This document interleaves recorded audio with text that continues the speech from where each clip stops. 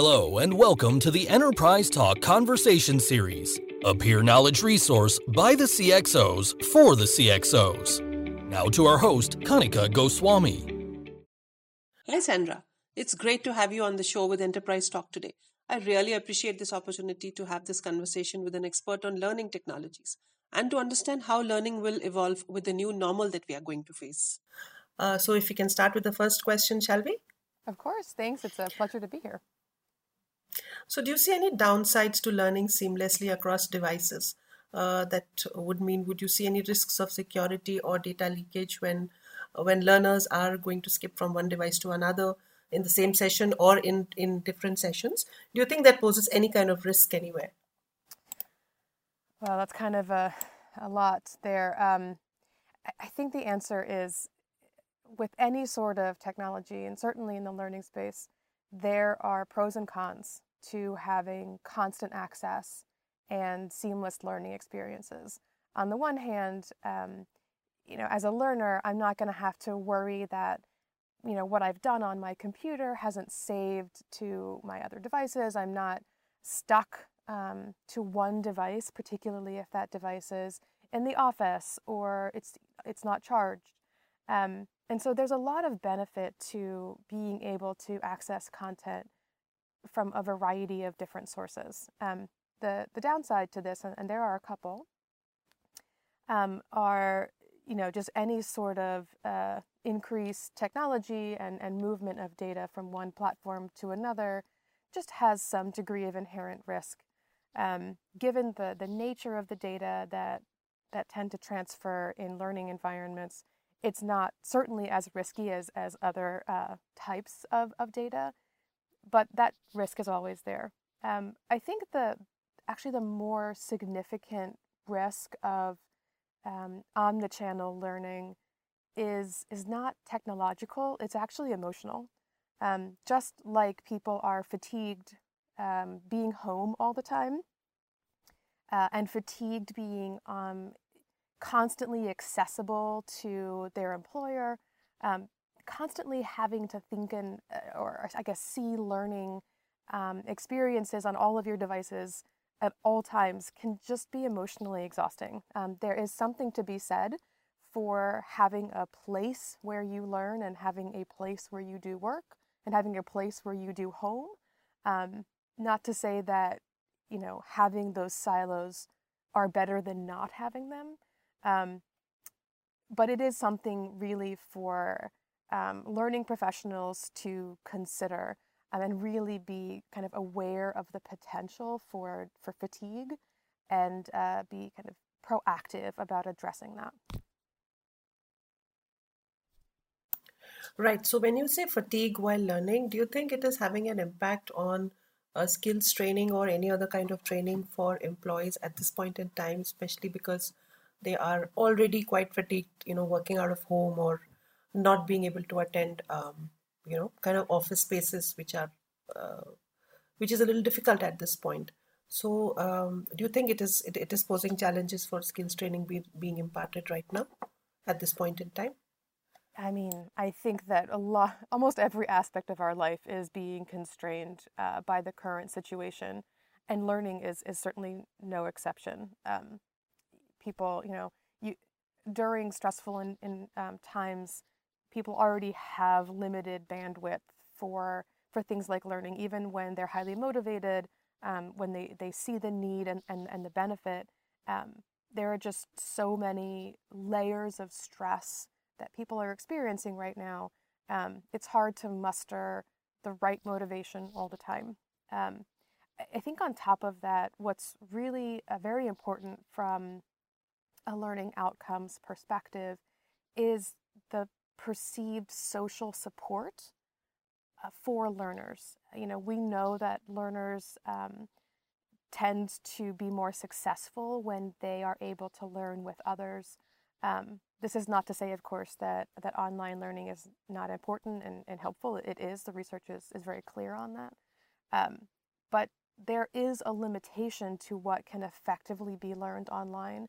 And I think that, as learning professionals are kind of getting a lot more data coming out of this pandemic, I think it's going to become much clearer what aspects of effective learning can and should happen online through devices, and what really does need to have some kind of live, real-time social engagement.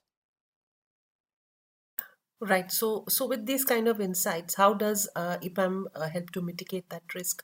How does it try to keep the continuity of learning, or the motivation or the interest alive, even while we are feeling so down in so many other aspects of our lives, stuck inside our homes with there's a specter of the pandemic everywhere.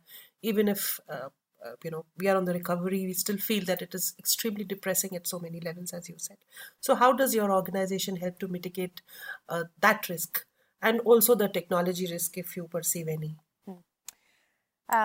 I'll do the quick one, I guess, first. So the technology risk is something that, of course, we're very concerned always about data and security. We are lucky that we have such a sophisticated enterprise-wide data security infrastructure that we don't see significant challenges here. We are constantly aware of and addressing any potential concerns, but that's not something that is kind of a big red flag for us. However, the kind of emotional challenges are for every company, of course, but also a lot for EPAM, because a number of our employees work in countries where there's political risk and challenge on top of the health and existing social challenges across the globe, and so this concept of creating a safe space for learning, really working to help motivate and help people feel supported is a big issue for us right now. I've actually been incredibly impressed with how EPAM's senior leadership has responded to this crisis in general, but particularly as it relates to motivating employees. Right kind of when the pandemic started, there was a lot of questions on a number of different fronts. But one of those was, what are we going to do if our employees are not able to be fully utilized because our clients are not sure what they're doing?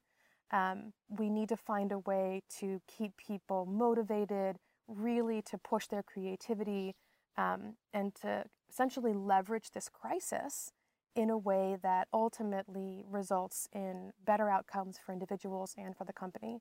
And so one of the things that I just really loved that we did for our employees was set up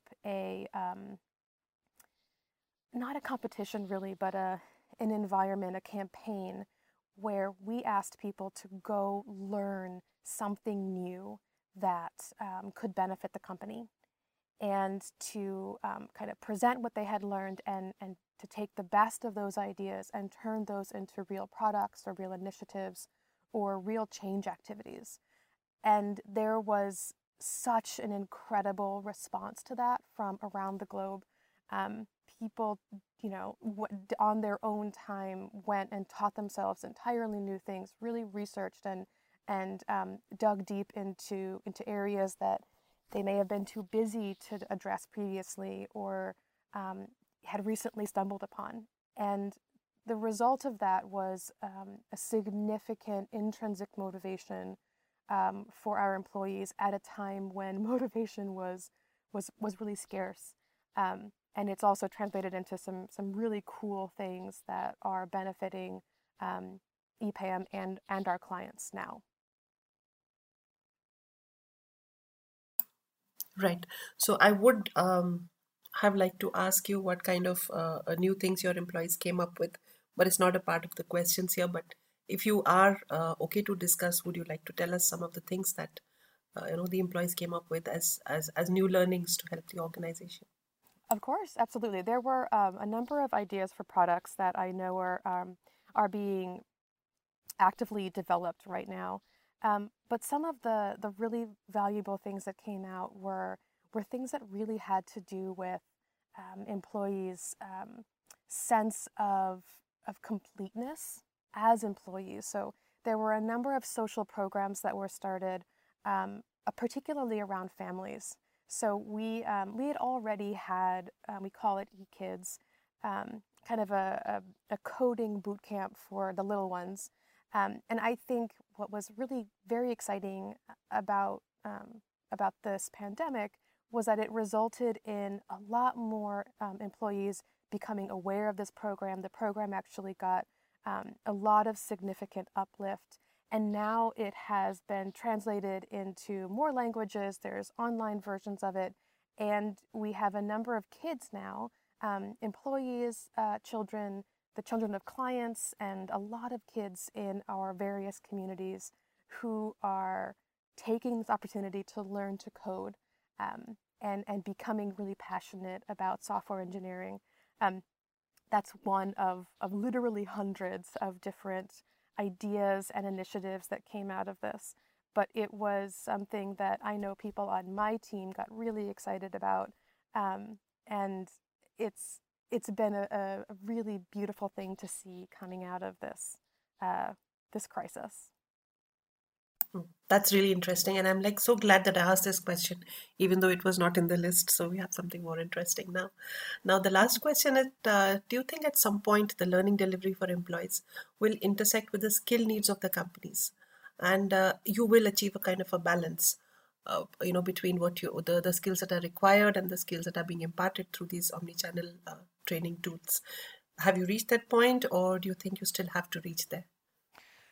Well, that's a really great question, and it is probably the most significant challenge facing any organization. And this is because of a couple of different things. Number one is that the skills that are required for organizations to really be pushing their business models forward, the skills are constantly evolving, which means that the learning environment, the different channels, the different interaction opportunities constantly need to evolve as well. But I think the other and a probably like less appreciated challenge is the fact that when you're trying to align skills and learning opportunities, people need to think well beyond the technology infrastructures. Technology, whether it's on your phone or your iPad or your computer, delivery of instruction is honestly probably the easiest part. It's the thing that can, be scaled very quickly. It can be translated very easily. The delivery of content is the thing that most people focus on, but really it's the easiest thing, and it's equally important to think about how people are then applying what they have been taught. The number one predictor of learning success is the ability to try out what you have been taught and get feedback from someone who is more expert, more knowledgeable than you are. And that's where I think a lot of companies need to focus when thinking about how they are going to marry the skills that are required for their business success with their learning infrastructure. So what this means is the need for significantly more mentorship, more problem-based learning opportunities, more documented experiential learning opportunities and reflections. And so what I hope that this pandemic will show us is a clearer idea of how to really arrange learning and document learning. That's more about capturing skills and less about delivering skill instruction. Yes, so that makes a lot of sense. But what I'm, seeing behind what you're telling me is that learning is actually a moving target. There is just so much more happening at every point in time that, finally reaching the objective may not be your entire focus. You are saying your focus is largely going to be whether the skills that have been imparted are measurable and have outcome-based features in them. Is that right? Yes, I mean, so there's a couple of different things here. So one is, identifying what skills are essential for business, and the second is, effectively communicating instruction on those skills. And then, of course, the third is giving people the opportunity to practice and get feedback and document those skills.